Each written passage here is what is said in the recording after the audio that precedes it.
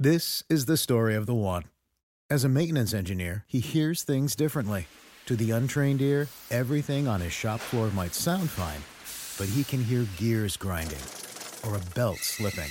So he steps in to fix the problem at hand before it gets out of hand. And he knows Grainger's got the right product he needs to get the job done, which is music to his ears. Call, click Grainger.com, or just stop by. Grainger, for the ones who get it done.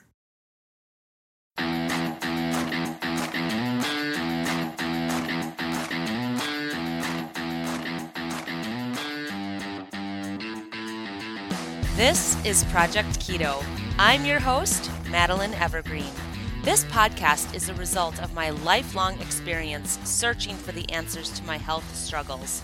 I'm here to teach you the how-tos, practical tips, and tactics to eating a ketogenic diet. No more deprivation or confusion when it comes to your amazing body. Let's jump right into today's episode. Hello friends! Today I want to share an experiment I've been doing with retesting eggs in my diet. I have been avoiding eggs for probably 5 years or so because I discovered a long time ago that when I eat eggs I get pretty bad reactions.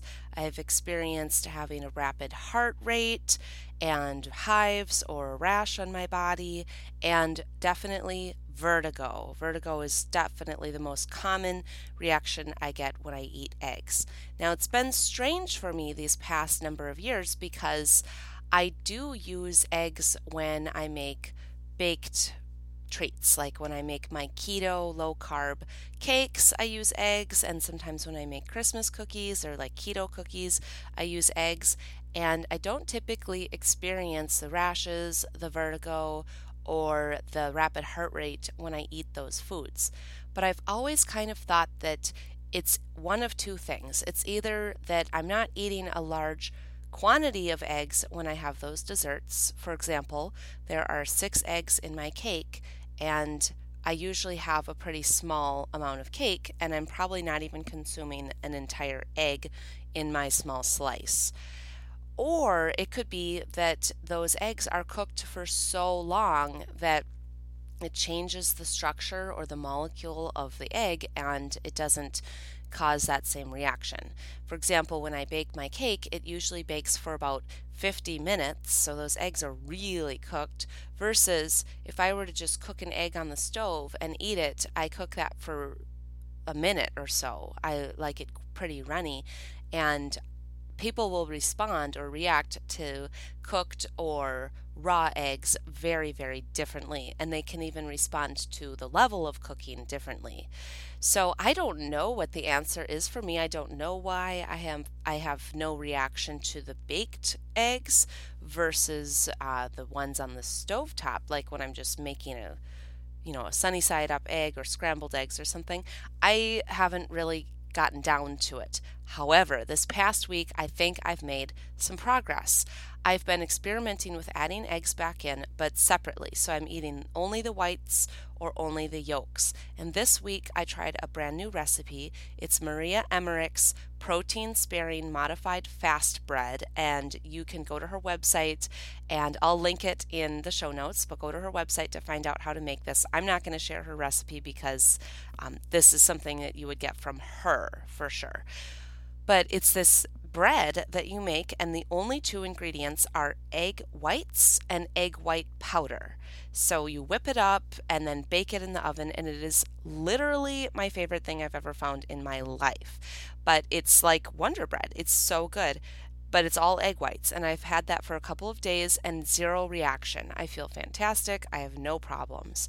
But then I had all these extra egg yolks. So I made these little muffins.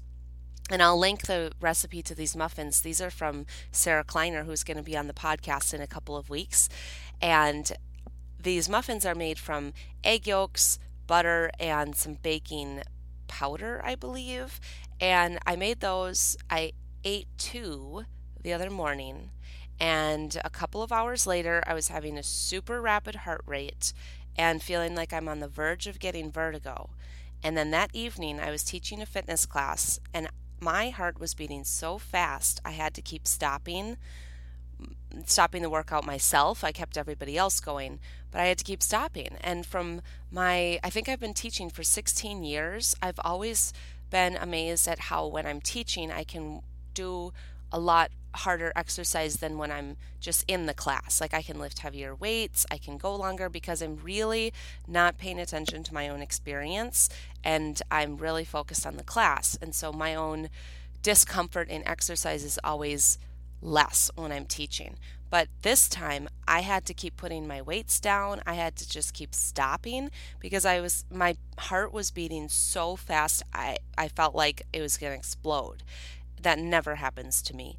And I think it was from those egg yolks. So I'm only sharing this so that you know when you are going to be retesting something like eggs, you definitely want to test the whites separately from the yolks. And people will react differently to both. And then you should also test more raw eggs and more cooked eggs and notice if you have a different response and reaction. Food sensitivities are so individual and also so different depending on the stage of your life. If you've been doing a lot of gut healing or you've been really working on your health, a lot of your food sensitivities might go away and you may want to start to retest some foods. So that's literally all for today. This is a super short episode today, but next week we'll be back with some longer episodes, and I am really looking forward to an interview coming up in a few weeks and some really good topics. So thank you so much for listening, and I will catch you in a week.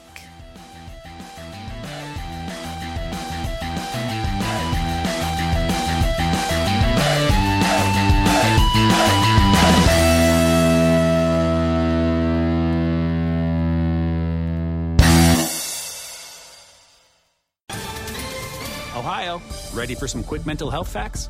Let's go. Nearly 2 million Ohioans live with a mental health condition. In the U.S., more than 50% of people will be diagnosed with a mental illness in their lifetime. Depression is a leading cause of disability worldwide. So why are some of us still stigmatizing people living with a mental health condition when we know all of this? Let's listen to the facts and beat the stigma. Ohio, challenge what you know about mental health at beatthestigma.org.